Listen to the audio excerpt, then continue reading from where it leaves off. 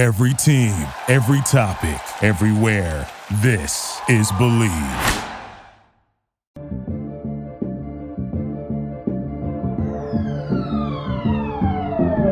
What's up, everyone, and welcome to another edition of Believe in Falcons. I'm your host, Will McFadden, joined, as always, by former Falcons fullback Ovie Mughelli. Ovie, you weren't on the mailbag episode.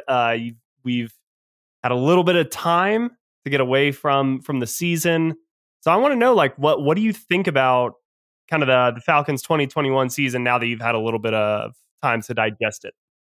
The more time goes by, the better it looks, because when you see other teams lose in the playoffs, you realize there's only one real Super Bowl winner, and there's no participation trophies for getting to the playoffs. I mean, that kind of feels nice, but at the end of the day, you want to win chips. You want to win championships. You want to find a way to get that trophy into your organization. So we're not there yet, obviously, but we're a lot closer to being there. And any fan who thought that, we'd win 10 games a season like I did, was unfortunately misguided. So when you are able to bring yourself to reality and down to, just what's happening in this organization, you're like, all right, we're trending in the right direction. I actually talked to a fan. I was at one of these hotels in the restaurant, picking up a friend, and we were eating some fire chicken wings. And I was talking about, we were watching football, and he was like, man, do you even watch football after, retiring from the Falcons? Some guy at the bar, retiring from the Falcons? Used to be a Falcons player? I'm a season ticket holder. Oh, hold on. Are you Ovie Mughelli? I'm like, yes, sir. Oh my goodness. He had a big old strong country accent, and he was so excited. But I asked him how he felt about the season, and he was just like, you know what? I'm just so hurt and so sad. And I had to tell him, I'm telling you and telling our listeners, perspective. It's all about perspective and kind of zooming out, and then you'll feel a little better about the situation. 100%. I mean, it was like we do this every single year. We do. Yeah, you kind of get the end of the season and you realize what the situation is. The flaws that the team has are very crystal clear. By the time April is rolling around, that's when you start kind of getting a little hope back in your life. And you're like, you know what? Every team, every season, there's a team that comes out of nowhere. Why not us this year? And you start looking at all the reasons why instead of all the reasons why not. But when you finish up a season, the reasons why not are right there, kind of staring you in the face.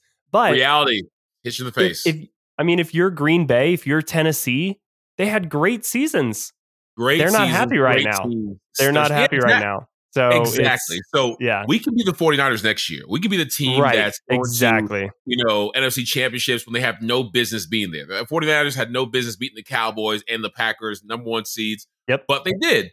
And with the Cordarrelle Pattersons and the hopefully defensive end rushers we get, and with the pieces that Terry Fontenot is going to put into our team, I'm like, who knows what can happen? So I am back in that place, or I'm getting ready to be optimistic again. But right now, I'm just, I'm hopeful. We're trending in the right direction. Well, there are some real similarities, I think, between the 49ers offense and the Falcons offense, and kind of what they can be, or at least this year. I mean, Cordarrelle Patterson obviously is the big comparison factor here with Deebo Samuel and CP over at kind of the running back receiver role.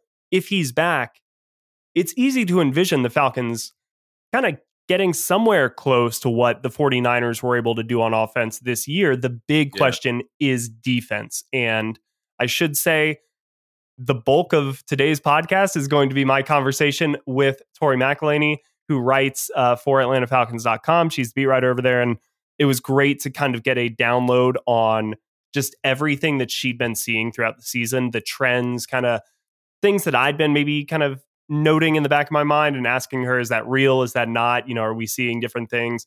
So that's a lot of it. But one of the things that we really, really talked about, Ovie, was defense and how the Falcons have to get better on that side of the ball. And she had some really interesting insights from Dean Pease and really what he wants to do. So listeners, you guys will hear this entire conversation. Ovie, I'm going to catch you on the back half, but let's take a quick break to hear from today's sponsor. BetOnline would like to wish you a happy new betting year as we all continue our march to the playoffs and beyond. And even though it's a new year, remember that BetOnline remains the number one spot for all the best sports wagering action in 2022. And since it's a new year, BetOnline has a new updated desktop and mobile website, which you can use to sign up today and receive your 50% welcome bonus on your first deposit. All you have to do is use our promo code BELIEVE, that's BLEAV, to get started.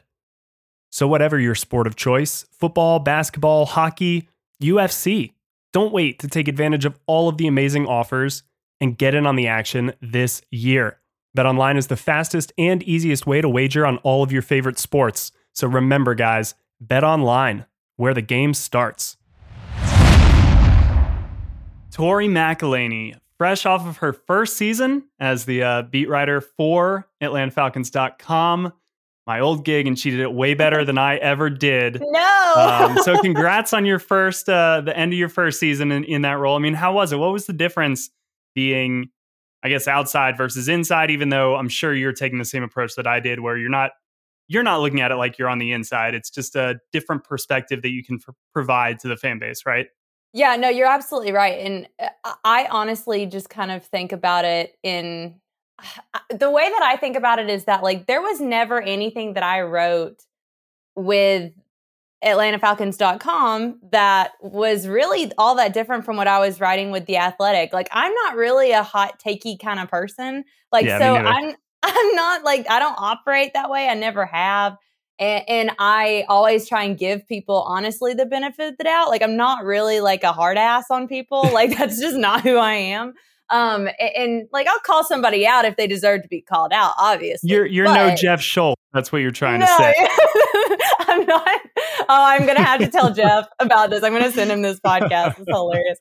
But for real, like, it was interesting because there is like as you know, like, there's a line that you have to walk that I didn't necessarily have to walk when I was with The Athletic. And it is kind of, it took me a little bit to kind of get that through my head and try and figure out that line, because no one can tell you that line until you're like in it.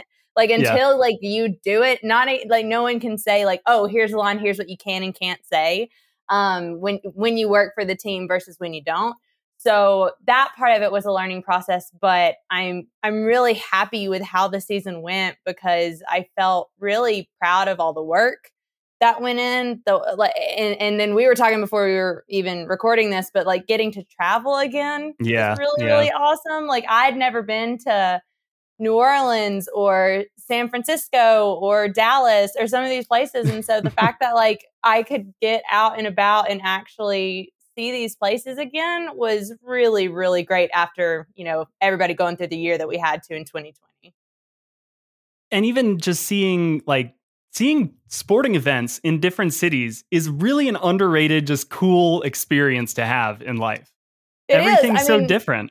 It is. And it's so cool because I love seeing like different fan bases. Like I will say this, like, wholeheartedly, I don't think I ever had any desire to go to Buffalo, New York on January 1st. Like, that looks so much fun. That looked like so much fun.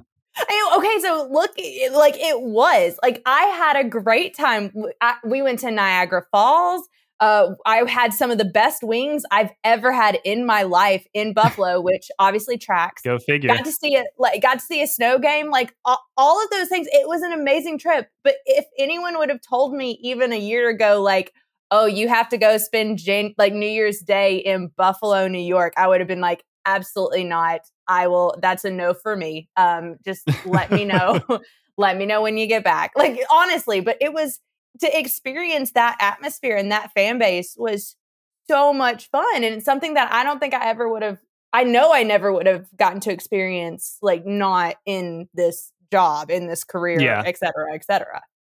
No, that's why I was fortunate enough to go to, the Super Bowl that was here in Atlanta. I'm not sure if you were there also, but kind of the higher thing on my bucket list, even before that experience, would always be an AFC or an NFC championship game, just because it's at a home stadium. Like, the Super Bowl just gets a little bit watered down, it feels like. And if you're at a Kansas City, Pittsburgh game on January 29th and it's 12 degrees outside and it's in Kansas City. Everybody's wearing red. They're going nuts. Like, give me that all day over whatever Super Bowl it is. Yeah, no, I 100% agree. And like, honestly, I don't know. I think back to like going to San Francisco and being around that like environment. And then also like, this is really funny too. Like, even though I've been watching the Falcons for my entire life, covering the Falcons for the last 2 years, living in the state of Georgia, I had never been to New Orleans. I'd never gone to the Superdome. Like, well, there's no reason to go. No, and I was honestly, okay, here's the thing. Because you've been there. I have never been as cold in my life as I was at the Superdome. For those that don't know, for some reason, the press box is all the way at the top of the Superdome, and it is freezing. Like you hear that, like, heat rises. No, not in the Superdome. For some reason, it is I was an icicle, a full-on icicle. Like, honestly, what's colder, Buffalo in January or New Orleans literally at any point in the year? In the press box, that's the thing, is I was colder I think, when did the Falcons play the Saints? Was it like October? Yeah, in New Orleans, it was like week 9 or something like that. I thought it was like sometime in October, and it wasn't cold outside, and so I'm just wearing like a normal shirt. Well, because it's in the press box, it gets you because you get in there and you take your like coat off and you're like all settled down, and then the second quarter hits and you're like, I'm so cold. I am as cold as I've ever been. I was colder in that press box than I was at Buffalo, bar none. All right. Well, this has been the most entertaining 6 minutes of podcasting that we've ever done. So let's get to some of the Falcons conversations. And it was really interesting going back and watching. And I watched live actually as it happened, but the end of season press conference because and Arthur Smith actually used the term State of the Union address in the press conference, and that just got me thinking because it was kind of the way that Dan Quinn and Thomas Dimitrov's end of season press conferences did kind of feel like a State of the Union in a lot of ways, where for kind of weeks leading up to the end of the season, and unfortunately, a lot of times they were out of it by that point. Right. We would ask the questions that were kind of getting at what they might do in the future, and rightfully so, but also because it's an easy way to deflect. They would kind of say, hey, look, we're still focused on this season. We're still focused on the 3 games we got ahead of us, blah, blah, blah. When they got to the end of season press conference, that's when they really addressed a lot of those big picture questions that we'd been asking for the last month of the season. It doesn't seem like Arthur Smith and Terry Fontenot were interested in doing any of that. And it was still very much a work in progress for them. Do you kind of get the sense, it almost feels like for that reason, they were so ready to just turn the page on this season and get ready for 2022? Yeah, no, I think you're absolutely right, because when I think about it, this to me is, and I kept trying to tell people this, like right when Terry and Arthur first came in, I was like, look, like what they're trying to build, it's going to involve a foundation being laid, and a foundation won't be laid, I was like, for 2 or 3 years, in my opinion, until you can get the salary cap in a position to where you can start making moves. And for 2021 and even now in 2022, even though the cap did increase, like they still really aren't in the phase of being able to make moves that would essentially they can afford Band-Aids. They need to go out and pay for surgery, and they just can't do that. Yes, exactly. That's perfectly put, because that's where they are. And so I think for them, for Terry and Arthur in that in that postseason press conference, it still very much is let's talk to our position coaches. Let's talk to everybody in the front office. Let's see where our priorities are, because for where they are right now, there are so many needs that you're going to have to fill through the draft, through free agency. I just think about it. They talk about Terry is a draft the best player available kind of guy. And I was saying this earlier today. Actually, I was like, the thing about drafting best player available is for the Falcons, they can do that and still draft for need. Like that's how many needs that they have across the offense and the defense. And so for that reason, like we're still super early. And I think what Arthur and Terry are trying to put together here in Atlanta. So I think it is really interesting to kind of hear them talking and to kind of be like, well, we're still talking about all this kind of stuff. And I honestly kind of believe them when they say that because it still feels really early. I mean, it would make no sense not to believe them because I think anybody looking at it, sometimes just the simplest explanation, Occam's razor, right, is the right answer. And I think to just sit here and say, yeah, like they were as cash strapped last offseason as we all thought they were, as we all knew they were. They really couldn't make all of the moves I'm sure they wanted to do. They did a good enough job to field a team that was competitive throughout the year. But they kind of knew that was maybe the ceiling of what they were able to put together last offseason. So I kind of go into this offseason wondering how much commitment they have to any of the guys who were brought in year one. And normally in a normal year for a first year coach, you would think that the guys you bring in year one are maybe some of those building blocks, maybe not for the long term, but they're certainly the maybe 2-year bridge to what you want to be. There's so many guys here on 1-year deals that they had to, both out of necessity financially, but also I'm sure a lot of agents around the league were saying, hey, it's a pandemic year. This is a really bad year to be in free agency. 1-year deal. We're going to be right back out there. We'll get you paid. So that kind of has created a storm where you've got 28 free agents this offseason, some of whom fall into that former category of maybe young core pieces that you want to build around. Others are the latter category, which were impactful guys you brought in, but now they're free agents again. I mean, Foye Oluokun, Russell Gage, Younghoe Koo, Isaiah Oliver, all are in that first camp. Cordero Patterson, Eric Harris, Duron Harmon, maybe Dante Fowler, although a little lukewarm, I think, on him. But they're all in that second camp. How much of a mass exodus should fans prepare for? Or do you think this is a get a gang back together kind of deal? Oh, man, that's a great question. And I think that here's what I'll say, is I think for these guys on 1-year deals, I think it may be a mass exodus for them. And I say that because, and it goes back to exactly what you were saying, like a lot of these guys came in understanding that a lot of teams, not just the Falcons, but a lot of teams were strapped for cash in 2021. So there were so many players that were willing to take these 1-year deals to almost kind of have like a prove it year so that they could go out and make more money elsewhere. Yeah. They wanted to be Cordero Patterson. Exactly. There's only one Cordero Patterson. There is only one CP, and he has shown. I mean, that's the prime example. That's what I think a lot of people were wanting and envisioning for themselves, is they were going to go have a year like CP had in Atlanta, and not everybody has that. Not everybody has that story even close. And so it's going to be really interesting. I think you could see like a mass exodus of these 1-year guys, unless the Falcons still feel like they need that depth. And I honestly think that they probably will. I think about a guy like Duron Harmon. I think a guy like Duron Harmon could still work in this Atlanta 100%. System. Yep. Yeah. And I think there is value to bringing him back. And now you think about your other safety, Eric Harris, who suffered a significant injury. Don't know exactly how far along he is in his recovery and if he'd even be ready.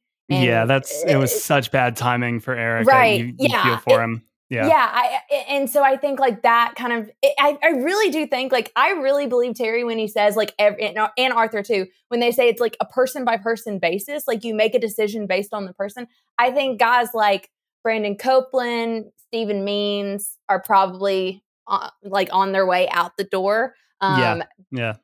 But even in saying that, you know, that's a group of guys who are all on 1-year deals and everything like that.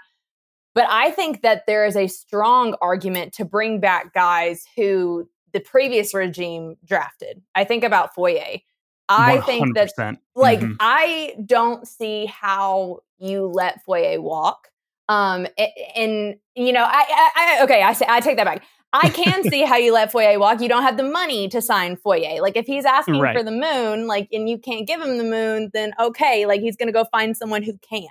But I do think that the Falcons would be really, really interested in making a significant push for Foye to keep him in Atlanta. I really do. And I think it would be beneficial if they were to do that. And then I think you didn't have to read between the lines all season long to know how much this team really appreciates and enjoys what Foye Oluokun brings to their defense. I mean, it's very clear that it seemed like we saw a changing of the guard at the linebacker position this season for the Falcons. So 100%, I agree with you. He's a young guy you want to keep in place. Yeah. And I think I even go back to because I've had I wrote 3 Foye stories this year. I wrote so many Foye stories. It's crazy how that happens. You find your guy and you're like, preseason, boom, story. And then he does something in week 4 and you're like, I'm going to write the he's arrived story. And then in week 13, it's like, holy crap, this guy's actually been a star all season. Yeah. Yes, that's 100% it. And so I've done I also Foye is one of my favorite players just to watch in general, because I think just the way he sees everything is very interesting. But just talking to Dean Pease about Foye, I think Dean Pease is one of the guys who would be bring him back. Please bring him back, because this is that Mike linebacker position is such an important role in this scheme that I really do think that Dean, maybe more than anybody, would be pushing for them to essentially be do what you have to do to bring him back. I agree. So that'll be interesting to see. Also, a guy like Russell Gage, I'm really curious to see what they do there, because, we've seen flashes of what Russ can do. And it makes me wonder how he's one of my biggest question marks is how much the Falcons are going to prioritize Russ. And I think, honestly, it kind of all boils down to what happens with Calvin. At this point, nobody knows what's going to happen with Calvin. and people can speculate all day long, but we'll get to Calvin in a second. Wonderful. It's on here. Cool. I'm glad that it's on the lineup. Because it's a huge topic, and it really is. Yeah. I remember Jeff Schultz wrote a story kind of breaking down the contracts of Matt Ryan, Grady Jarrett, and Calvin Ridley. And I thought, for The Athletic, and I thought it was, everything Jeff does, I'm always oh my gosh, Jeff killed it. Because Jeff is one of my favorite people. But he said at the very, very end of that story, he was every move and decision that the Falcons make are kind of it almost builds off of those 3 contracts. And I think that's really, really interesting to think about, because I think about a guy like Russ, and I think his future is contingent upon what happens with Calvin. Yeah, it's a little bit of a choose your own adventure book where each thing kind of builds off of the if yes, if no kind of deal. But I almost look at Russell Gage and Foye, they're both in the same camp. They're guys who each season we continue to be surprised by, even though we should have learned from the previous season that they're certainly capable of doing what we are surprised that they're doing. Yeah, it seems like every year Foye, by mid-season, we're all kind of man, this guy's playing really, really well. And then the next year, the same conversation. Russell Gage, every single situation he gets put into, all the dude does is shine and step up to the plate. So he reminds me, I look at Cincinnati and they've got Tyler Boyd or T. Higgins. T. Higgins, right? He's the other one. But just kind of these two, maybe number 2, but can sometimes on any given game be a number 1 type of that is Russ's ceiling to me, but I think he's damn near close to reaching that ceiling and playing there at a consistent base. So I agree. If they keep Calvin, does that make it more likely that Russ is in the fold because they like those as 1-2 options? If Calvin's gone, do they keep Russ as maybe the 1 and draft somebody? That's where you start getting into all of that choose your own adventure book. And that's not even talking about contracts. So let's go over, I guess, right into the Calvin news, and I'll break it down real quick. And then, because I know, one of the things that I hated but always appreciated was having to ask just the question the answer to already, but you got to ask the question. That's part of the job. Part of the job. Yeah. And God bless D. Orlando Ledbetter. He's usually just question number 1 right out there. Just give it to checking off the list, literally. Love it. But all right, so Steve Weish tells 92.9 a little while ago, both it would make sense. And I saw people aggregate this and basically say Calvin Ridley is looking for quote unquote a fresh start. And it's that's not what was said. Basically, he said given the lack of communication between the two sides throughout the season, like the space and him not returning to the team, it would make sense if both sides were maybe looking for a fresh start. So that's kind of where all this began. Then about a week ago, Mike Garofalo, kind of building off of that report for Steve Wyche for NFL Network, said that it was his educated prediction, but he was not reporting anything, just going off of the clues that Calvin Ridley could be elsewhere in 2022. This is obviously one of those situations that we were just talking about where a lot of stuff is still up in the air. We don't know anything. But how do you make sense of all of this?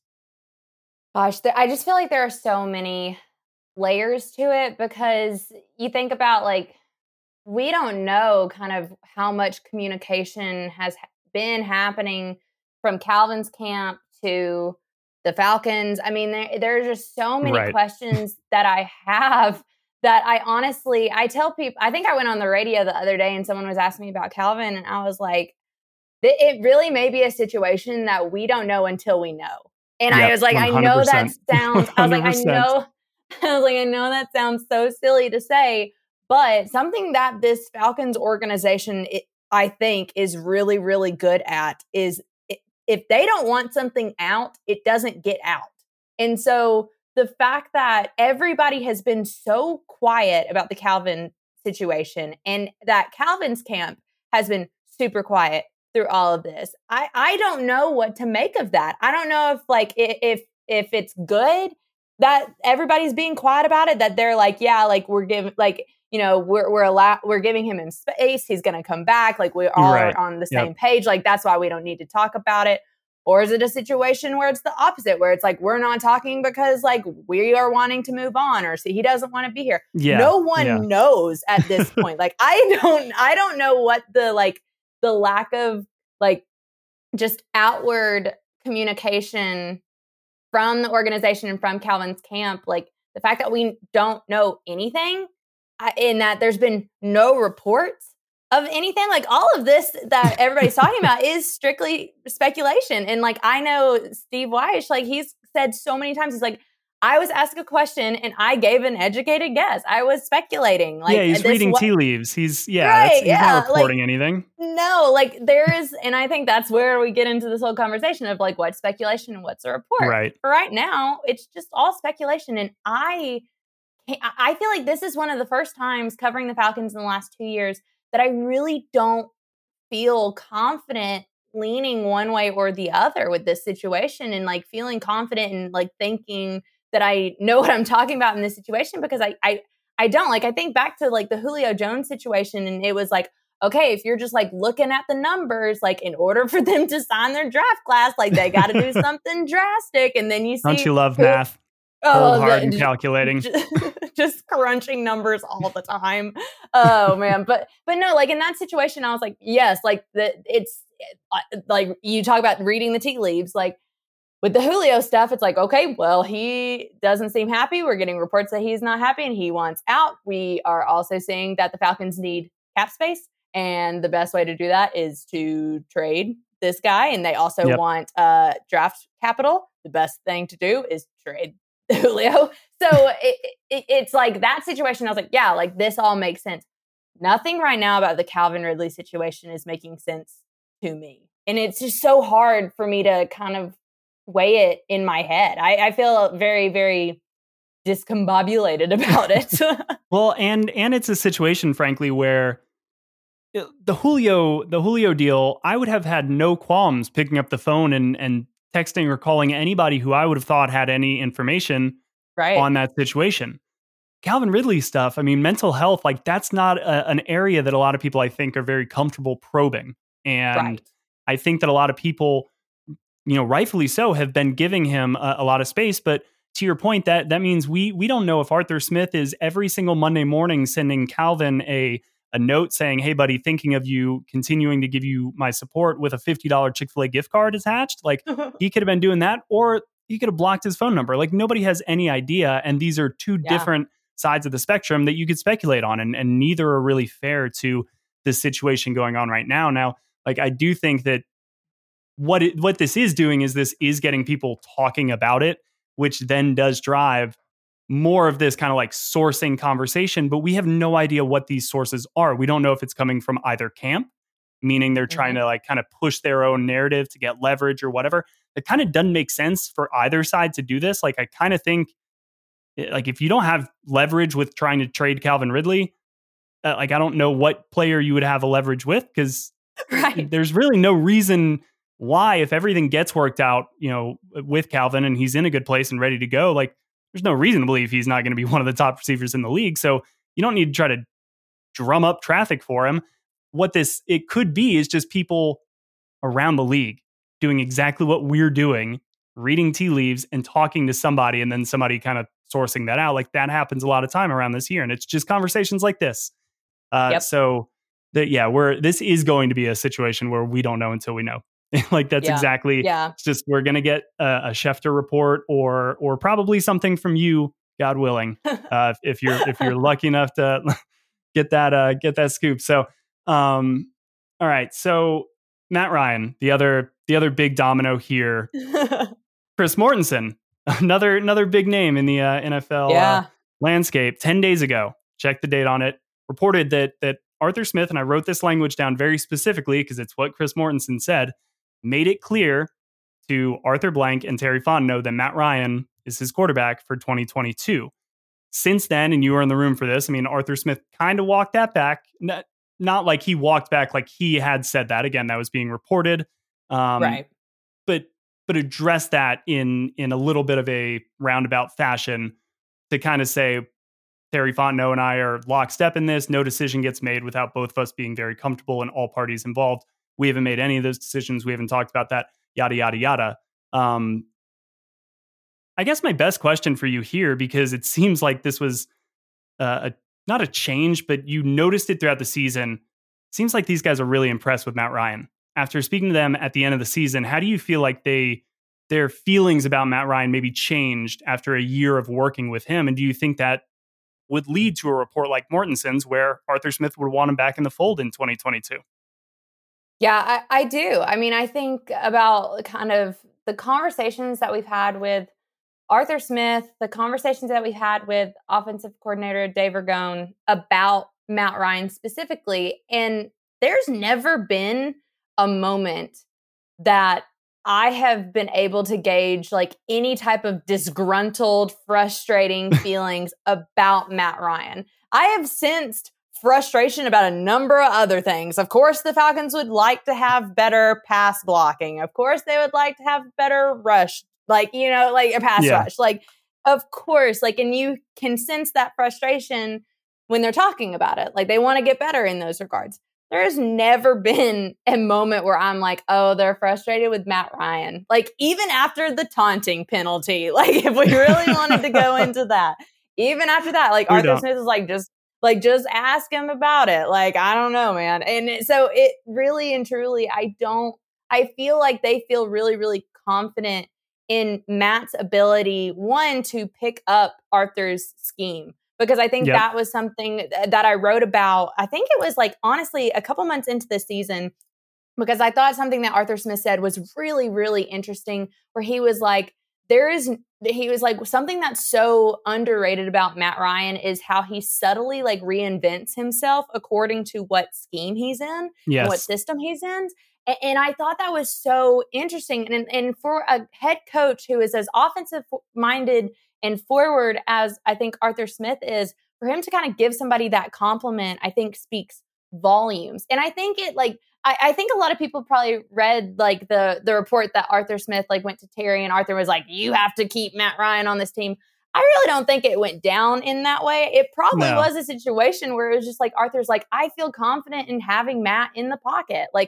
I don't think you take this job unless, one of the reasons you come to Atlanta is probably for Matt Ryan. There's plenty of other places you can go where you could draft a quarterback. If he there were higher teams on the pecking order in the draft order that he could have gone to, i.e. the New York Jets. And I can't remember if they had hired Saleh or not at that point, but it's a great point. And I mean, I think that it may have been you that we had this conversation maybe during draft season, one of the very first podcasts. But when Kyle Shanahan came here in Atlanta in 2015, his scheme, which is not dissimilar to the one that Arthur Smith runs, relied on the quarterback having to turn their back to the defense in order to really sell that play action like it was truly a run play. And that was something that Matt Ryan had never had to do before in his career, when he had Mike Mularkey early on, and then he had Dirk Cutter.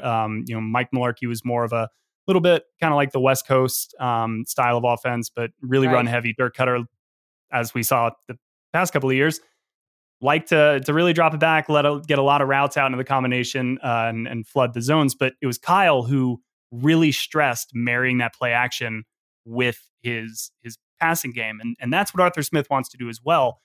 We saw the flip or the switch that Matt Ryan flipped going from 2015 to 2016, obviously was as big as anybody in history. I think that Matt had a better season this year because of his comfort carrying over from what Kyle did. Like, I just think that he'd done it before, so he was clearly better in year one. But I'm wondering if there's still maybe another, not as big of a jump, obviously, just because of a lot of other different factors. I think in year two, Matt could be even better than he was in this first year. And so I think like there's a lot of reasons for them to bring him back. What do you think the Falcons need to do maybe behind Matt Ryan? Let's say he's there in 2022. Would you be for drafting a quarterback and going the grooming route? Or do you think they do what they just did this year, which is pretty much throw away the rest of the quarterback position, save money there, and say Matt Ryan's been one of the most durable quarterbacks in the league since he's been in the league. If he goes down, we're screwed anyway. Like, we're going to save money and just spend that elsewhere. Yeah, I kind of lean towards the second option. I do, because I look at this, and granted, I will preface this by saying I haven't done like full draft research yet. Like either. That is, I will get. I was telling people are so fast to turn the page to draft season, and we're like, guys, chill. We just finished the NFL season. I literally am still combing through like statistics from the season and like doing all these like reviews and all this kind of stuff. And I'm like, I am not there yet. I said today, I was like, I will not talk about the draft for another 2 weeks. I was like, give me 2 weeks and then I will get there. And so, I used to sound like the combine, and now I'm like, by the combine, I'm an idiot when it comes to the draft. Like, I gotta I started this week. I know, it's so crazy. But so I will preface this by saying that I haven't done like my full draft research as I do once we get into February. But to me, especially when comparing this draft class to what it was last year in 2021, I just don't see a quarterback that I would be willing to. I don't see a guy yet like that I would be willing to use a draft pick and bring in and essentially groom him into being Matt Ryan's successor. I don't see that yet. Like, I don't worth the value of like a first or a second round pick. Exactly. Right. I don't, that to me is not on this draft board. So if it's not on this draft board, I'm like, all right, like let's go out and let's get some players that has a God-given talent to rush the passer, and then we'll get to the quarterback conversation when we do, which I think would be in, I would like to think in 2023, because you at that point, it probably you do have to start thinking about a Matt Ryan succession plan, because his contract is coming to the end. We are definitely in the twilight years of Matt Ryan's this contract that has been restructured so many times. So with that in mind, it's like you do have to start thinking about a succession plan, but I don't know if it's done through the draft in 2022, just because I don't see an option that's viable for kind of what you're wanting long term. And when you have Matt, who's as capable as we know he can be, when he's given time in the pocket, like when he's protected, Matt Ryan, I think, is as good as anybody. And so that part of it is like, I think you're in the process now, and even maybe in the next year, where you try and bring in as many solid pieces as you can, so that when you finally do part ways with Matt Ryan, everything else is running so smoothly, so you can just plug in a quarterback and have him learn, and then you're good. Like that to me is kind of how I think about it. It's spot on, and that whole time, because it just made me think of it made me think of it in a little bit of a new way. But I kind of really think that this may be the approach.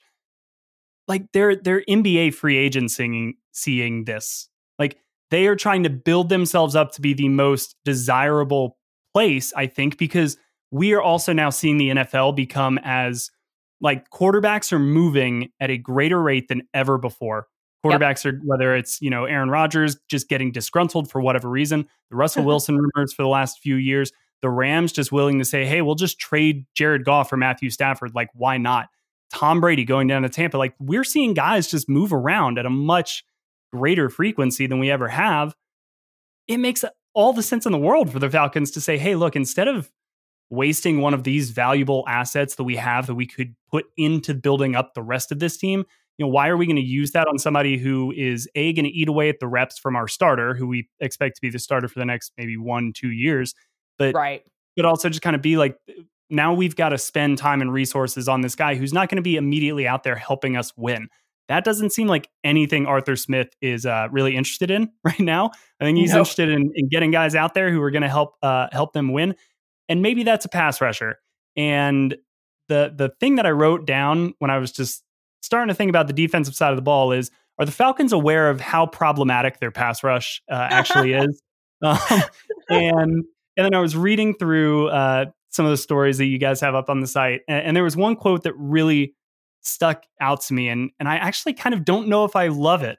I don't know if I love the thought process here, but it's essentially the notion that in a pass rusher, they want to go get a guy who's a pressure player, I think was the term that they used. And Dean Pease essentially was saying with somebody like, was it Terrell Suggs? It was Terrell Suggs, and it was Ray Lewis too. And it was just kind of like, they're making plays where you're kind of like, no. Yes. And it's like, they did everything that you maybe didn't coach them to do, but because they're freak athletes, they made the play. They just want to go get those guys who, even if they, do something wrong, they're good enough to make the play.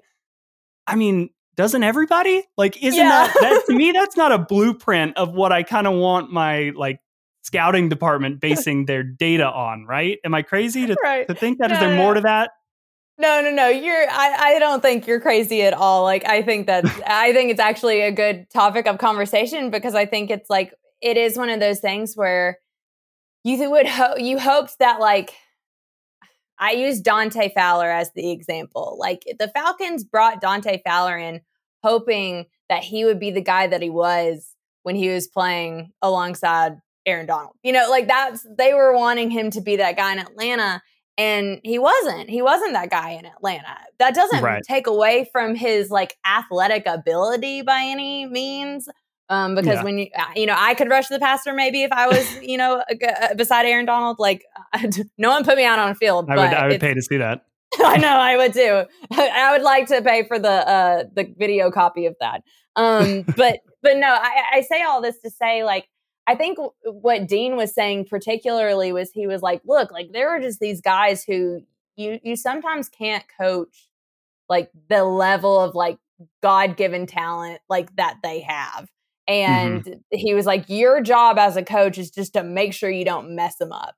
And I think like I don't know if like that's, I feel like the blueprint for everything, like what you're saying, like that's the blueprint of what you want. Like, you want the guys who can go out and just like wreak havoc because they're just that much of a beast, like out on the field.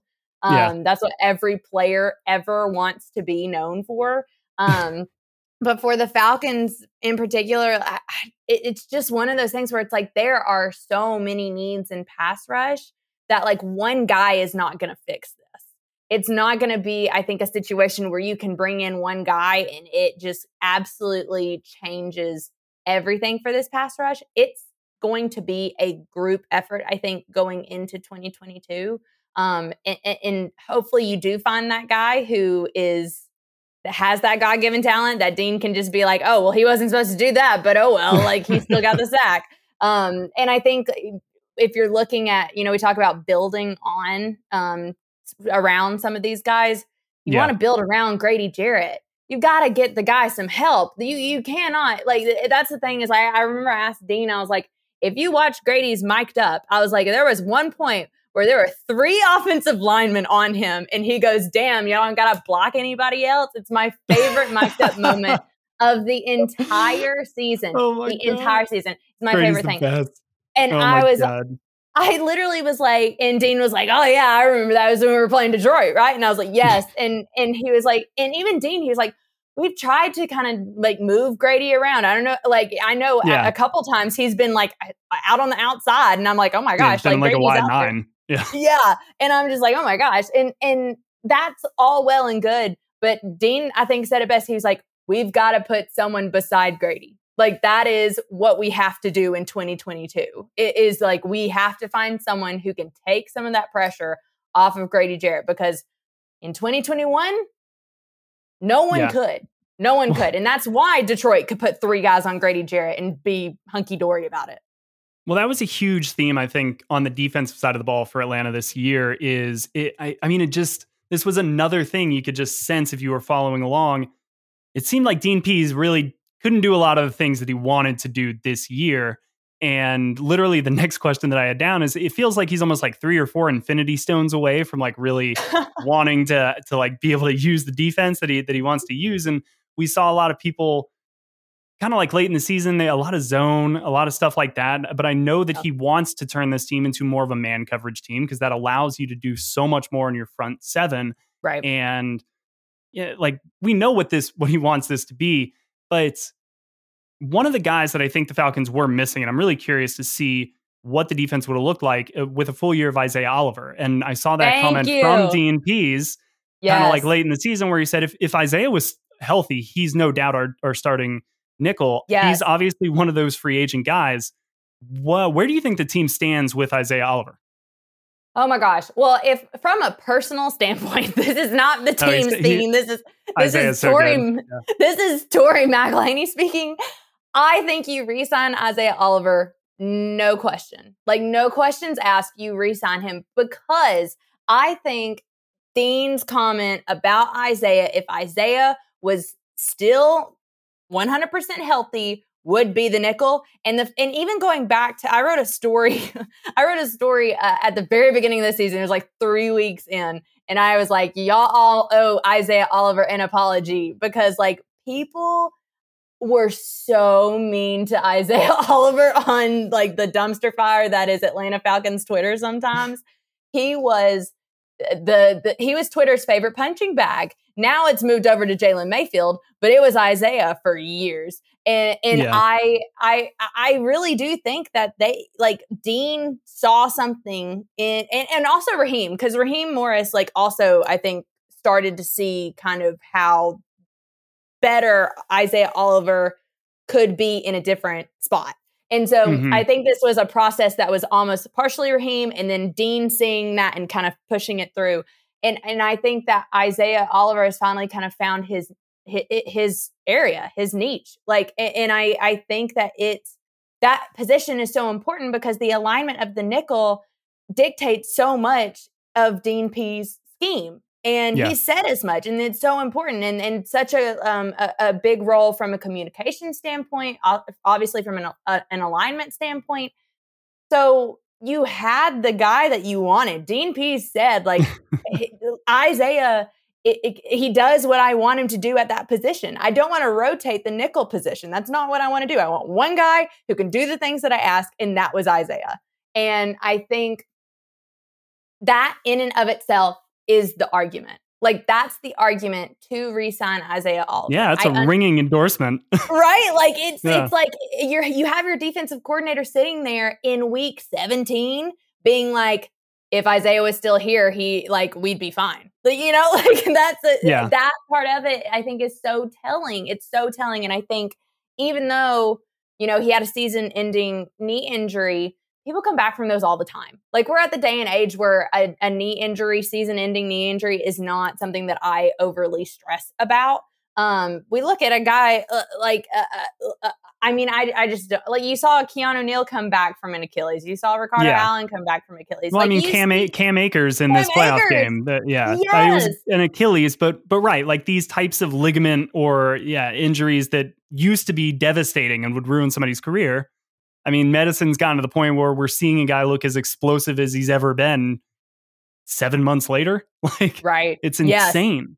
Wild. Like, and so I'm not worried about like Isaiah being ready. Like I think that the Falcons could, and it also could be a situation that it could be beneficial for the Falcons too. Like maybe Isaiah would be willing to take a deal that is a short term. Or he may be forced to. I mean, frankly, right, exactly. like it's not like he's been incredibly productive before this year. It's always, this is a scenario where Terry Fontenot, talked to you guys about kind of seeing what you've got in house in these conversations, right? Because the market dictates a lot of stuff, but you can always begin to evaluate your in-house guys and you know what they bring to the table. Isaiah Oliver's a perfect scenario where the team may rate him much higher than a lot of other teams because they know the intangibles. But a lot of teams may really underrate him to the point where he's valuable to the Falcons and a huge steal based on where they rate him. It's just other teams don't see those intangible stuffs, and the stuff that he has put on the field hasn't really been amazing. But the Falcons think his best days are ahead of him, it sounds like. Yeah. I mean, that's just kind of where my head is at. I think there's a really good argument to make for Isaiah Oliver. I really do. So two guys that Foye and Isaiah seems like stock pointing up on them. And I agree with you with Isaiah. Like I think we saw him playing really well before he got hurt, unfortunately. Yeah. One player who, it's for whatever reason kind of seemed like he took a step back, drew the ire of a lot of fans. I've criticized him, but only because I know like how much better you can play. It's Deion Jones. And we talked about scheme. Like Dean Pease certainly has a different scheme than what they've run previously. He's not afraid to kind of ask a lot of his players to run a few different things and mix things up and really kind of get into a quarterback's head. But I don't know when it came to Deion Jones. Was it a physical thing? Did he just kind of take a step back and regress? Was it a scheme thing? Was he asked to do some things that maybe he wasn't comfortable with? Like, what can you tell me about the season Deion Jones had? And kind of, he's going to be the fourth biggest cap hit, I think, for the team next year. Like, when you're looking at some of these younger guys, what do you think about the future of Deion here?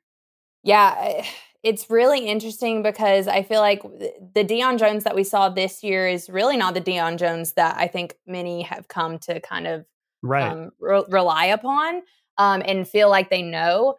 And it's really interesting because I remember at the beginning of the year, I was talking to Frank Bush, who is the Falcons inside linebackers coach. And I was talking to him about Deion. And at that time, Deion was having a pretty normal year. I mean, he wasn't doing anything like super like flashy or anything like that. Right. Like, but he was playing relatively good football at the time. Yeah, you felt like he was a game away from having one of like a pick six for 60 yards. And you're like, all right, Deion's back. Here we go. Yes, exactly. And so I remember talking to Frank Bush and I asked him about Deion and I was talking to him in the context of Foye because I was working on one of my 74,000 Foye stories. And I asked him, I was like, they've kind of switched roles a little bit. I was like, not really, but like, Foye is now the vocal, like he's getting everybody aligned. He's getting the defense ready to go. That's kind of been, that responsibility has been taken off of Deion's shoulders.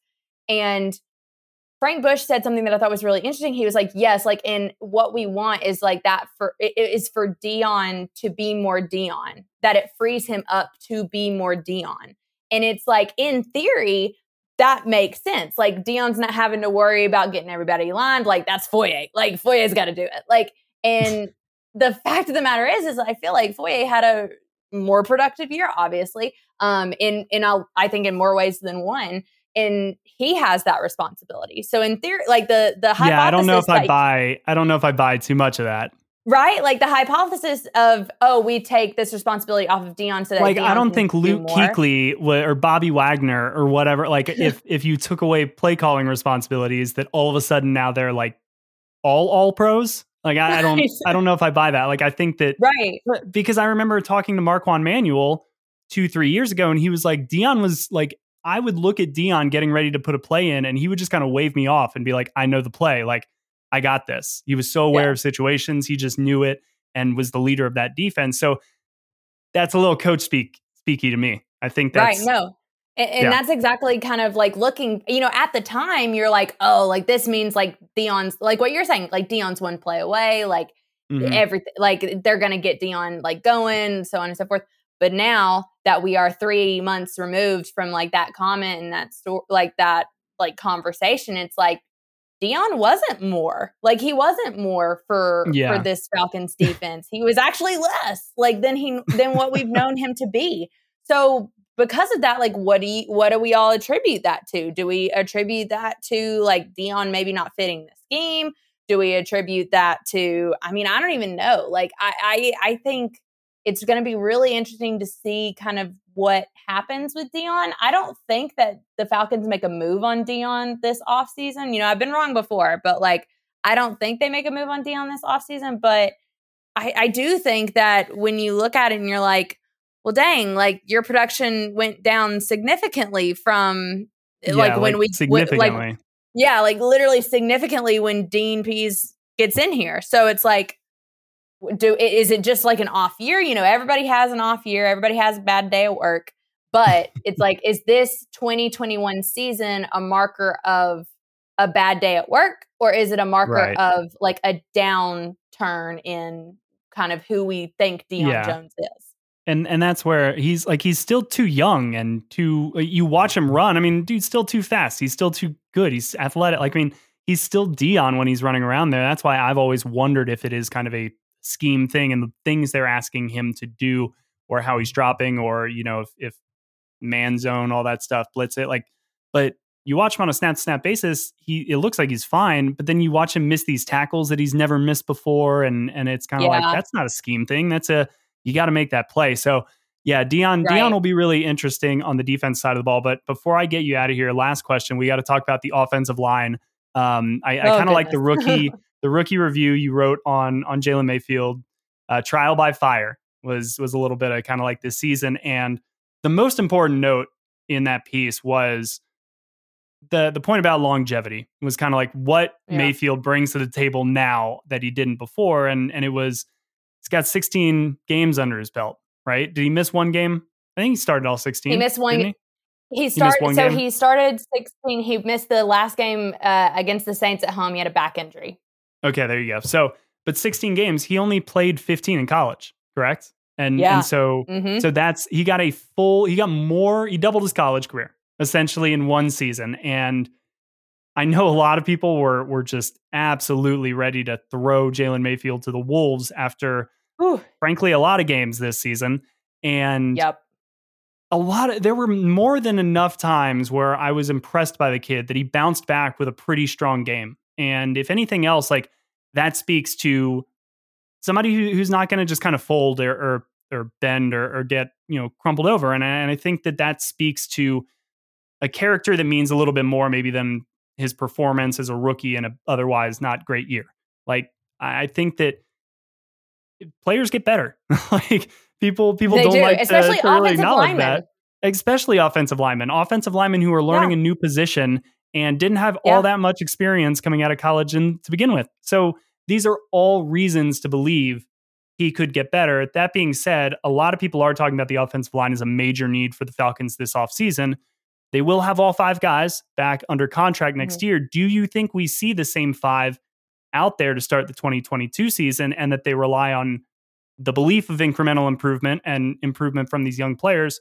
Or do you think there's going to be a shakeup, particularly in the interior? Or do you think it's right tackle?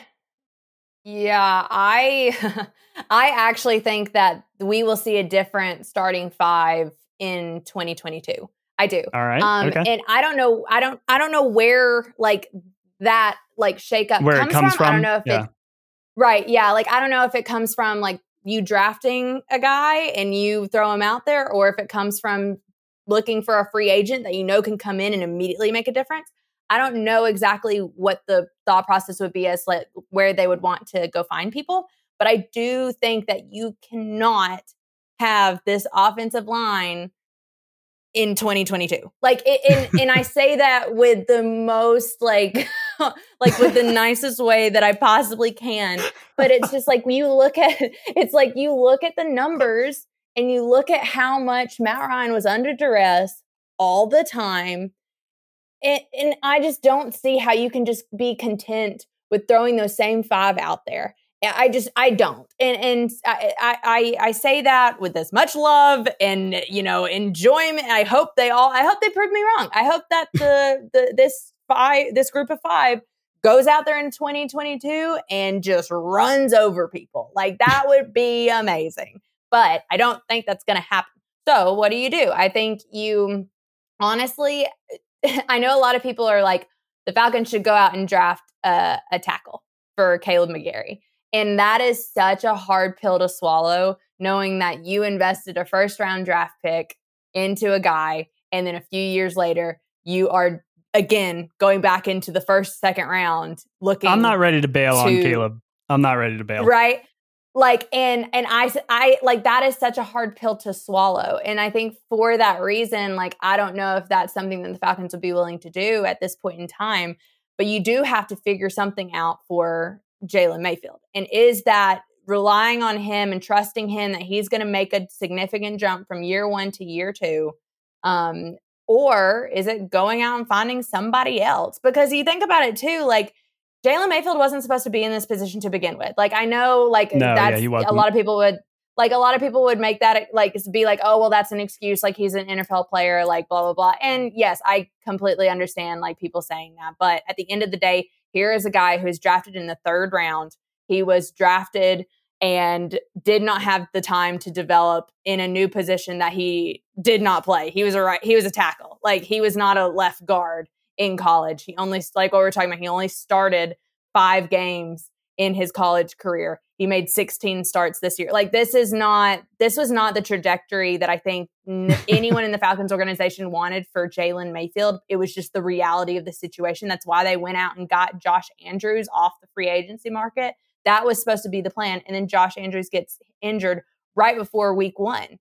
And you're just kind of out of luck. And so you thrust Jalen Mayfield into this role that he's, quite frankly, it looks like he's not ready for. And so it's like, okay, now, so we know that it was a trial by fire. We know that perhaps, like, in his personal development was not ready for that role, but will he be ready for that role in year 2 because of the experience that he had? I don't know kind of what that process is going to shake out to be, but I do think it's worth it to draft an offensive lineman at some point in those early rounds. I do. I think that you just can't, or better yet, I actually take that back. I would rather you go out and get a free agent who can go in and just help out immediately. Like, that seems easier to me. I forget all the developmental stuff. Like, if you want Matt Ryan to be the best that he can be, you got to protect him. And that means now. You got to protect Matt Ryan now. And for the time being in 2021, they didn't protect Matt Ryan. So that's my spiel on the offensive line.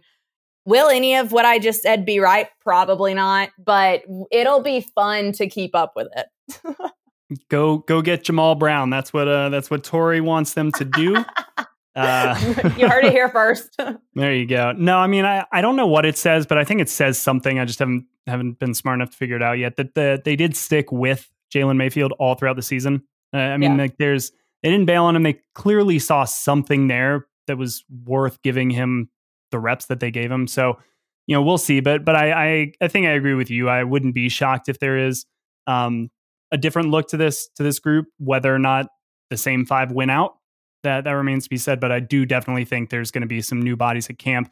Final question, because thinking about Matt Ryan and all the offensive line combinations, because he's had a lot over the years, and every single year it kind of seems like he's getting hit a lot. So are we sure that Matt Ryan's not the Taylor Swift of the NFL, and maybe it's just him? Maybe it's not the offensive line. Maybe it's Matt Ryan. Are we sure? First off, as a diehard Swiftie, this analogy is like he needs to find his Joe Alwyn. That's what he needs. He needs to find his Joe Alwyn.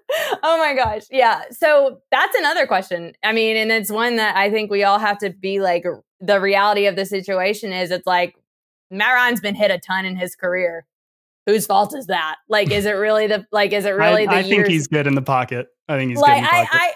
I think too. Like, Matt, what you're getting with Matt Ryan. He's not gonna scramble out of the pocket. He's not like legit. He's not gonna run the ball. Like, that's just not who he is. You know who Matt Ryan is. And so were there a couple of times where I'm just like, throw the ball, like just throw it on like 100%, but I'm not out there. I'm not seeing everything that they're seeing. So it is really, I mean, it's a good question. One that I don't know if I'd be willing to like stick my neck out and be like, yes, Matt Ryan's the Taylor Swift of the NFL. But you know, we'll see. Oh, I just had to get one in there for you. I'm so all right, glad. So let everybody know what you've got coming during free agency and draft season, I guess, over at the site. Yeah. So, gosh, there's so much. There's so much that we're going to be doing over the next few months. I mean, between free agency, going up to the combine, all of the draft, we're doing this big like road to the draft, like stories and just a bunch of different stuff. Something that is like my baby that I'm really, really excited about, that I'll be working on for the next like month or so is I'm going to be doing a big salary cap story. There are so many, I think this salary cap, I think is like something that like a lot of people don't fully understand. I know I didn't. Oh, nobody. Yeah. No one, like there's just like, you think about like the cap people, like the people who are working with the cap, they're like these mystical beings. Like they're not actually like real. It's just like little elves, like just trying to piece things together. And it's so funny to me because every single time like a big free agent like goes on the market, everybody's like, oh, go the sign Falcons, this person. Yeah. Like the Falcons should sign this person. Like it doesn't matter that they're going to cost $17 million. Like, and I'm just like, they physically can't do it. They physically don't have the money to sign this person. And so the cap is so important when you're talking about the Falcons, where they were when Terry and Arthur took over last year, and then where they are this year and where they're going to go.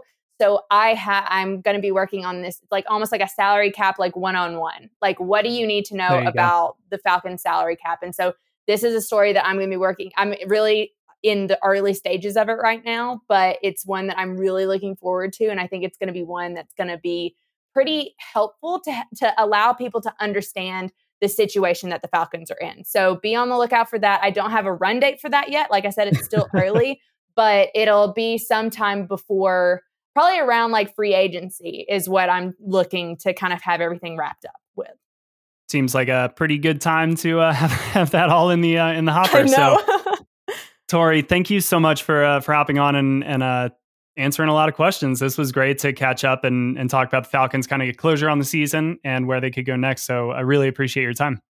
Absolutely. Anytime. Love coming on with you guys. So, Ovi, I really think that there was some great stuff there that Tori brought up. And really what I want to get your insights on as an offensive player, as a fullback, is the defense. And something you've never done. Because I really think, I thought Tori was really passionate in her plea to bring Isaiah Oliver back to the Falcons. I know that he's kind of had like maybe a love-hate relationship with some of the fan base, because when he was drafted out of Colorado, like it made sense immediately to me why Dan Quinn would want to draft, because he looks a lot like, frankly, Trayvon Diggs. Yeah. He's just kind of that big, long corner who, when you watched his college tape, was just swatting balls away like he was Dikembe Mutombo. Yep. And it's not like the quickest, flashiest guy, which is what typically works in the slot. But once the Falcons transitioned him over into the slot, he started finding success. And I think a lot of that has to do with his communication skills, his intelligence, just his ability to really see what's happening. What do you think of Isaiah Oliver as a player? I'm just curious, as like a former athlete who knows what it takes to compete at this level, what do you see in him? There are few and far between players who have such a high football IQ that it's able to compensate for above average or average skills. And I think Isaiah Oliver is one of them. Like you mentioned, he's not going to tear it up at the combine. He's not going to, have scouts put him at a first round draft pick because of what he can do athletically. But on defense, especially, you can use that intelligence, that experience, that ability to predict what the offense is going to do to put yourself and your teammates in position to win. And Isaiah Oliver is that guy. But somebody you can trust is so much important than having flashy guys who have all the skills in the world, but aren't going to be where they're supposed to be. It's so frustrating as an offensive player when, Yeah. sure, I don't know all the defensive schemes and the zone man, breakdowns, but I do know that wide receivers shouldn't be wide freaking open. I do know that. and when I see these DBs yelling at each other after wide receiver catches a wide open pass, and with the Falcons, that's every game, every year, it seems like, I was playing, or most of the years, I'm just so irritated at how do you guys not communicate? How do you guys not prepare for this? How do you guys not watch this film? How do you guys not? I know it's more complicated than I think it is, but still, if other teams are able to do this and do this very well, we should be able to do this. And we need enough guys who can be smart, fast, quick, intelligent, and kind of round out the defensive scheme that Dean Pease wants to do. I think he can be a key piece of that. Wow. Dante Robinson out here just catching strays from Obi. Here's the funny thing. I was with Dante yesterday. His son and my son play on the same basketball team. And Nice. He's one of our better DBs that I played with. Yeah, no, he was. That's yeah. I felt safe in bringing his name up. Yeah. No, but we had some average. What was this guy? Christopher Owens? Was it? Yep. Yeah, Chris Owens. He's a great try-hard guy. Lovely human being. He's a fellow Walter Payton Man of the Year. But he knew he didn't have top tier skills, and we just had a lot of miscommunication in our defenses, and even after I left, especially 2013, 14, 15, like in those middle years, it was just hard to watch. And we've been last in almost every single category for the past decade for a reason. There was I think I went to a game. It was either like 2009, 2010. You guys played Jacksonville, and I was my friend Kevin Hellman and I were sitting like 47-yard line and maybe 12th row. So really great seats. I mean, at the time I was, I don't know, 16, 17. So I was like very excited, right in my wheelhouse. Sorry, I didn't mean to. That wasn't an old moment. I wasn't trying to. You are young. It's a young moment. You're young. I'm not old. You're just young. Exactly. I'm a youngling. But after the game, I mean, it was like a 45 to like 13 absolute ass kicking. You guys destroyed Jacksonville that day, and to the point where all of the starters were out of the game with like 6 minutes left in the fourth quarter. I went down to the kind of the edge of the barrier right there that separates the sidelines, the bleachers, and the stands. And Dante Robinson just gave me his gloves. I was like, "Yo, can I have your gloves?" And he just tossed it. Yeah, so I've got his gloves in my closet. That's so crazy. I know, right? Yeah, so I was like, "Oh, what's up?" Your gloves. My co-host has your gloves. You dropped them. Yeah, there you go. So we're coming full circle. But yeah, I mean, it was all right. So Isaiah Oliver, I think I could see him kind of almost being the new version of Ricardo Allen, where his value is really not what he brings on the field. It is what he brings on the field, but it's not stuff that you can see. Yeah, it is the communication. He's a glue guy. He's a glue guy. He's just, you need people like that to really win championships because they kind of free up your athletes to go be athletes because they can handle a lot of the processing and tell everybody where to go. So I think Isaiah Oliver, I'm all for bringing him back. I think the real question when we look at the defensive side of the ball, pass rusher aside, because I mean, obviously that's a whole damn podcast. We may just need to dedicate a whole podcast to how to fix the Falcons pass rush, as if we know the answer. But I think linebacker has been the engine of Atlanta's defense the past 3 or 4 years. It's really with Devondre Campbell, Foye Oluokun, Deion Jones. Obviously, Devondre's not here anymore, but that's really been kind of the strength for this defense. Deion Jones slipped a little bit this year. I think that's safe to say. And I can't tell if it was athletically. I can't tell I really think it was scheme wise, but I'm just curious what you saw from Deion, especially with the context that Foye, by all intents and purposes, broke out this year. He was the star linebacker for this team. I mean, how do you feel about those two guys particularly? I always wonder because I guess for several reasons, guys aren't as forward with their health situations unless it's advantageous to them. especially in the last couple of years. But I feel like he played hurt because he just didn't seem like he was moving like he usually did last missing year. tackles. And He was missing a lot of tackles. It was weird. Yeah. I don't know if like his shoulder was hurt or, he had a limp leg. And because I've had those moments where I've had to psych myself out to where my shoulder's killing me. And when I'm blocking, I always want to position them to go with my left shoulder because I know that's my good one or the one that's not going to feel the pain.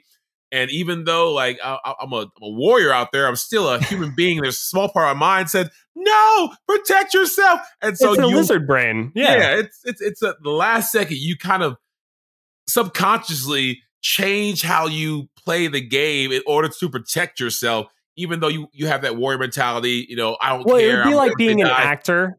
It's like being an actor on screen, and if you have to do a take where somebody slaps you, you can only do the first take correctly. Because every other take you're gonna flinch. And even if even if you're sitting there saying to yourself, like, don't flinch, you cannot help it. It's literally impossible. So I mean, that's you're hurt, dog. To quote Ed Reed. Maybe he's not hurt. Maybe he's not hurt. He just backslid because he couldn't understand the system or he couldn't get a hold of what Dean Pease wanted him to do. Or maybe the system didn't put him in, like it didn't use him to his strengths, to be fair to him. Yeah. True. Absolutely. But like you mentioned, there are things that, it just wasn't Deion-like, from the missed tackles to not being in position to, ducking his head sometimes, not seeing what he hits. And it was just strange because you knew him as such a knockout hitter, as such a stalwart. And again, he had a good season, just not as good as he's had in previous years. One of the things Tori and I talked about was kind of like by week 6, you're sitting there kind of looking at the stats, and Foye and Deion were 6th and 7th for like most tackles in the league. So like statistically, he's right up there. Yeah. But it didn't feel like he was making the Deion plays, but we always still expected it to be kind of the next game that he was going to have that 60-yard pick six. Mm-hmm. And make that Deion play. And Tori was like, exactly. That's kind of what it felt like all season was.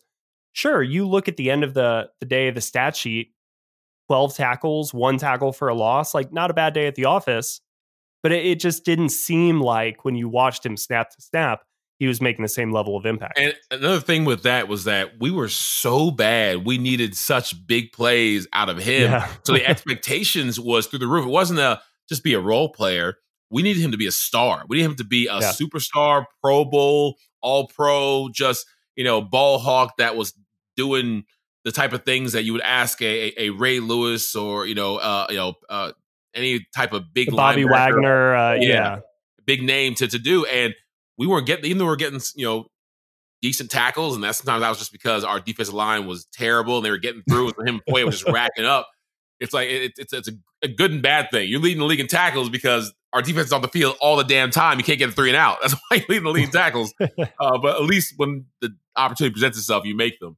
So no, Deion and Foye, I would hope that they played off each other and kind of motivated each other to be at their best. Kind of like you wanted CP and Mike Davis to, and we'll get to that. But I just really feel like Foye separated himself this year as the elite linebacker of the two, and you wouldn't have thought that a couple years ago. Yeah, I mean, he was the one making the plays that we expect from Deion. Those big interceptions, Josh Allen, against Buffalo, like the big kind of momentum changing plays. Foye was the one making them this year. But let's real quickly, before we get out of here, flip over to the offensive side of the ball. You brought up Cordero Patterson, Mike Davis.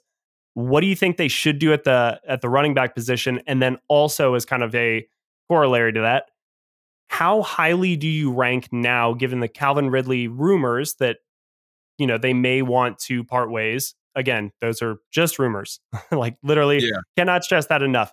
But if that happens, let's say a Calvin Ridley-less Falcons team, where does more help on the outside then rank for you in terms of offseason needs? Because I think it would shoot up pretty high, where if Calvin Ridley's in the fold, it may not be. So running backs, and then I guess outside help.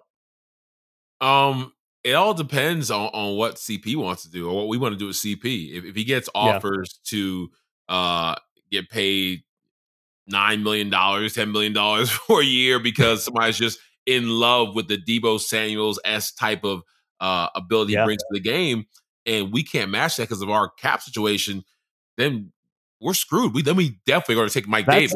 That's a great point. Yeah. That's actually a great, like, the better if San Francisco wins the Super Bowl, Cordero Patterson is making $3 more million, like, guaranteed. Everybody wants the poor man's Deebo Samuels, and you know it's not even a slight to him because Deebo is just he's younger. He's Cordero Patterson. Yeah, that's all it is. Right. You know, but CP is amazing, and so if they do win, they go far, and they keep on highlighting how this dynamic wide receiver, running back individual can be.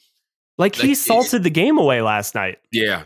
They just gave him the ball like every play in the fourth quarter when he was hurt. Amazing and fun to watch, and I think that will put us in a rough situation because with Calvin Ridley, I really feel like the Falcons, Terry Fontenot, they don't want to deal with it because there's a chance that you get Calvin Ridley back. Oh, he's fine, he's okay, then he's not fine again, and he leaves again, and it's like, you know what, I got to take care of myself, and you can't say no to that, obviously, but at the same time, you're taking a chance on a player that can leave you in a situation that you were in last year. But that's every team. Yeah. I mean, like any team is going to have to. Well, no, teams can worry about just physicality. Oh, he can get injured. But for a team to worry about, hey, he can get injured physically and injured mentally, and there's nothing we could, like, there's nothing like, hey, we can limit his reps or we can do some rehab. There's nothing you can do about that. So that's a chance that I don't think Terry Fontenot wants to take. So the rumors, like we said, we don't know how true they are or not, but just by seeing how he operates and his mindset, I would guess that he wants to find other ways to get a Calvin Ridley-esque type of talent without having Calvin Ridley there because of all the unknowns.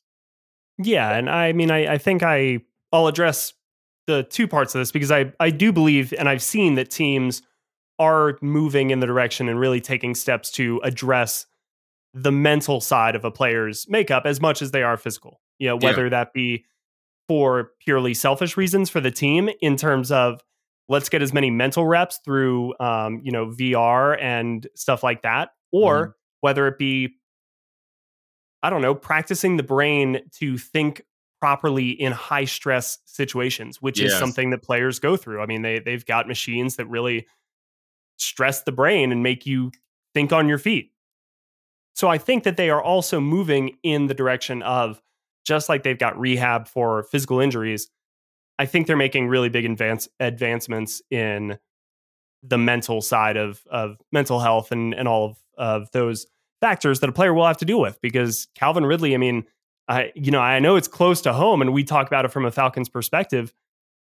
This is a young star in the league who sat out pretty much most of the season for mental health reasons. That's a groundbreaking NFL thing. Yeah, I thought he'd come back in a week or two. It's just crazy that it was really the majority of the season to where this doesn't happen every year. But now teams have to not put a contingency plan, but they need to try to be preemptive of things like this occurring by, like you mentioned, taking advantage of and strongly encouraging players to go through to therapy, to mental health screenings. I think the best way that they can help themselves is to help the player. I don't think this needs to be a contingency, like, okay, pull ripcord if player backs out kind of deal. It's okay, well, what can you do to help the player not need to back out in the first place? And, give them the resources and things like that. But ownership needs to be on the player as well, right? Yeah, it needs to come both ways. So, I mean, I think where would outside help for you rate if Calvin Ridley's not with the Falcons next year? And I hate to say this. I hate to say it because it's literally stabbing my brothers in the back. Running backs are easy to find. Easier to find. You can make a case receivers are getting up there, though. Yeah, well, running backs are easier to find than receivers. And I feel like the hardest thing to find is a guy like Cordero Patterson who can be both, obviously. But if we have to make a decision, we have to find a number one. Like Julio left, and we thought Kyle Pitts could be the Julio replacement, and He kind of is. You I know, think he can. Yeah, the guy kind of is, and so it makes you try to put Kyle as that number one wide receiver and maybe just hope Russell Gage gets better. But I don't want to do that. But Russ is a free agent as well. I know. As a Falcons fan, I don't feel comfortable just like, let's go ahead and run it back. Running it back got us in situations where our offense was stalled sometimes. It's big Joe Horn vibes. Yeah, it was stalled. Fearless sometimes. Price. And I feel like we just need that Calvin Ridley-esque number one. Even when Calvin Ridley was here, he didn't quite get to Julio. The first couple games were like, hey, where's this? Hey, Julio's gone, no problem, because I can fill that hole, which is very difficult. But we thought Calvin Ridley would step it up game 1, game 2, game 3, and I was getting ready to write a whole piece, like analyzing how he was being used in the offense, because it wasn't. Yeah, the production wasn't where we expected it to be, and it felt like he wasn't like the focal point of the offense. I was ready to write a whole piece, and then he opted out. Yeah, that's why bringing Calvin Ridley back is not going to happen. It's not. These rumors had probably something to it, because the common sense, GM Monday morning quarterback is going to say this doesn't make sense for our offense. But like you mentioned, well, what do we do then? Kyle Pitts is the number one receiver. Russell Gage, hopefully we pay him to stay here because he was good, but I don't know if he's good enough to have teams offer him big money. I think having a guy who's grown with the organization stay here, who we can get at a reasonable rate, makes sense. So I think Russell Gage. I told Tori that like he reminds me of Tyler Boyd, or up in Cincinnati, just like that type of player, and that's worth keeping around.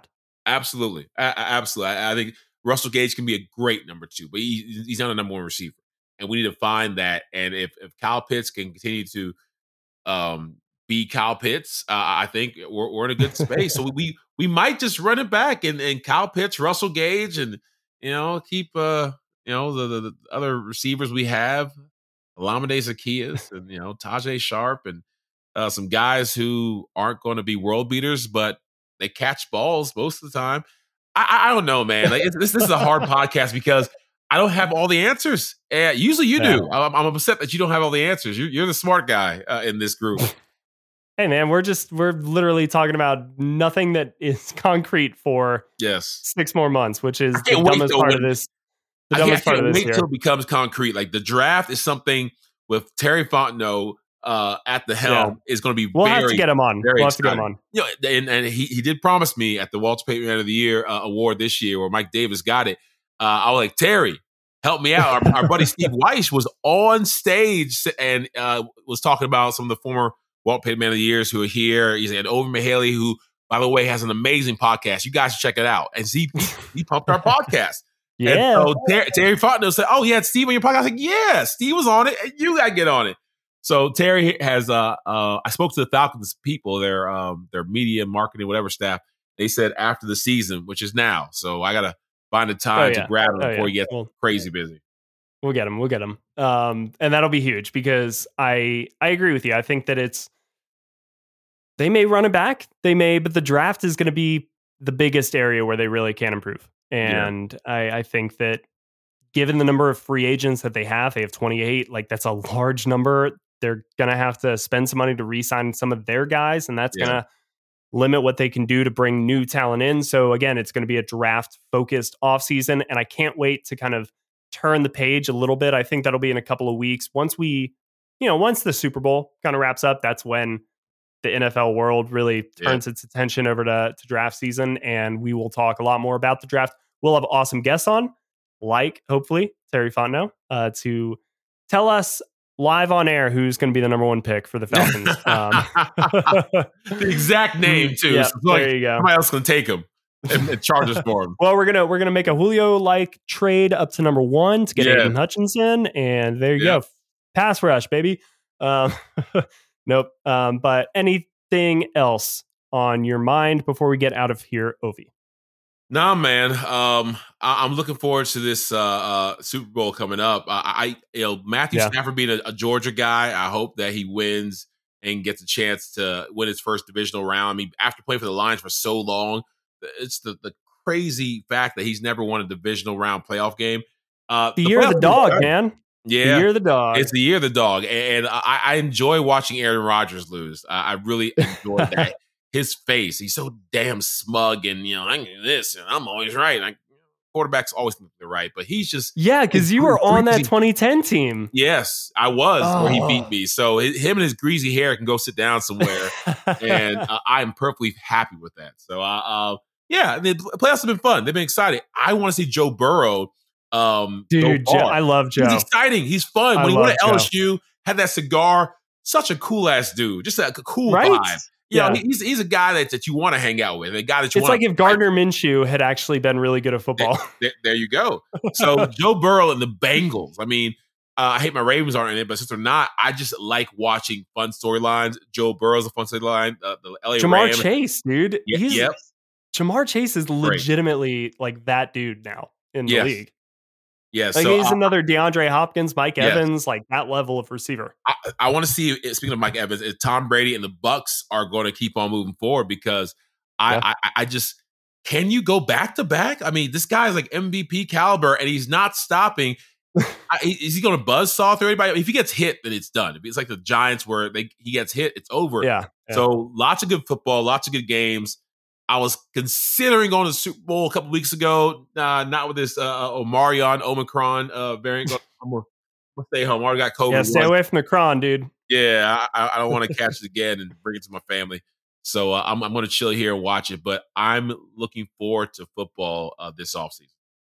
All right, no Omi for Ovi and some playoff football in your future. I'm very excited. We've got Sunday's games kicking off here in a couple of hours as we are wrapping up today's podcast, which was brought to you by BetOnline.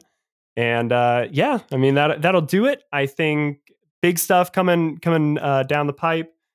Every Monday is when you will get a new Believe in Falcons on your feed.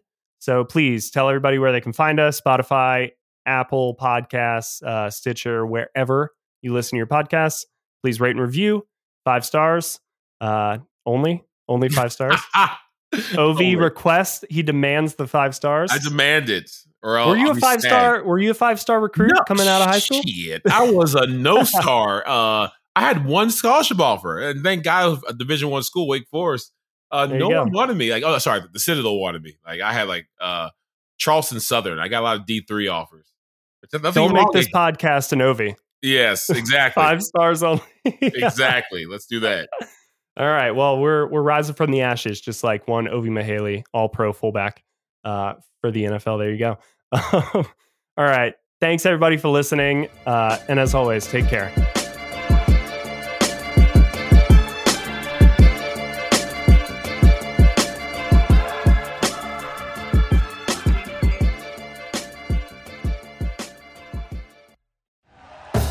Thank you for listening to Believe.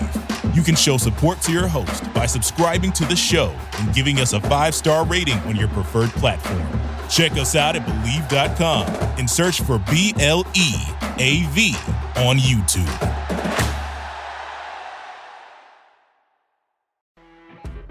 You know when you're listening to a true crime story that has an unbelievable plot twist that makes you stop in your tracks? That's what our podcast, People Are the Worst, brings you with each episode. I'm Rachel. And I'm Rebecca. We're identical twins who love true crime cases that make you say, didn't see that coming, and we hate the people responsible for them. Listen to People Are the Worst now on Apple, Spotify, or wherever you get your podcasts.